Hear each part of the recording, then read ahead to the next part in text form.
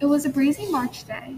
Light flakes of snow began to fall, birds chirping, dogs barking, and everyone wondering what all this commotion was about. Suddenly, a siren went off. The ground below me starts shaking, and I try to keep my balance. It sounds as if it's cracking open. I look at the ground, and the sidewalk splits open below me. I quickly run away from the opening ground. Fear strikes me, and I fall to the ground, tripping over my shoes.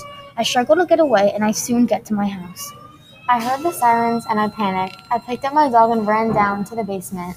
I was making my dinner when this happened, and my burner was still on. I had to go turn it off, so I set my dog down and ran upstairs. I lost my balance and fell, hitting my head on the table. My head was pounding, and I could hear my dog barking like crazy. I coughed many times and tried to get my breathing together. I rubbed my eyes to try to get the dust out of my eyes. I run to the cabinet and grab my first aid kit as soon as possible. I run towards my table and hide under it. I hear the plates above me shake for my lunch that day. At that time, I never knew this was going to happen. The shaking makes my foggy windows burst open. Glass is all over the floor. I feel a sharp pain in my wrist, and I look down to see a piece had fallen on me. I quickly open my kit and pull out tweezers.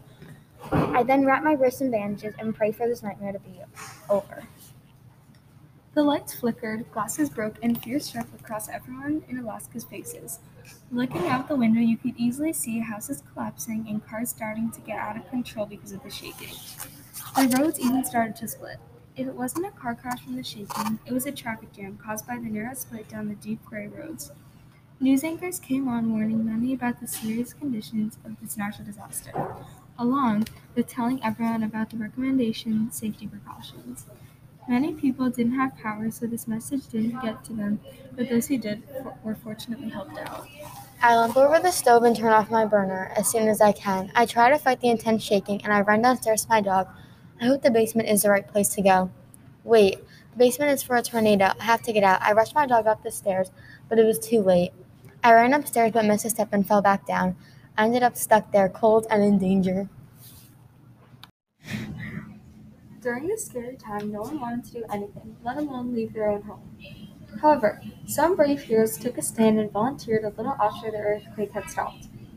They helped donate to those who had lost everything, helped reconstruct the broken, and provided comfort for those in serious conditions. Although everyone thought this nightmare was over, it was just beginning. I came up from the table and looked around at the mess the earthquake had made. I looked at the table and saw cracks in it and was thankful that the earthquake had ended. I couldn't imagine what would have happened. I feel rumbling under my feet. Is it another earthquake? I ask myself. No, it can't be.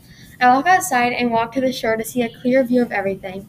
I see a tidal wave from the horizon coming towards us, but it's not small. It it is getting taller. It can't be a tsunami. Gusts of wind blew throughout the town as many were in panic. A big wave formed and the ducktail waters grew and emerged all over the town. All of the townspeople ran as fast as they could to get to higher ground. Tori was stuck in shock and could not move. I stood there not knowing what to do.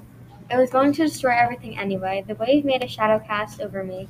I finally got my senses and ran as fast as I could. I slammed open my door and went to the basement. I don't care if it's the wrong place. That was the closest place.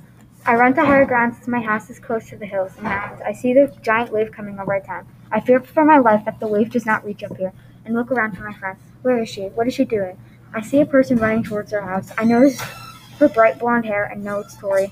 What? The wave hits the ground and destroys everything. I close my eyes in fear.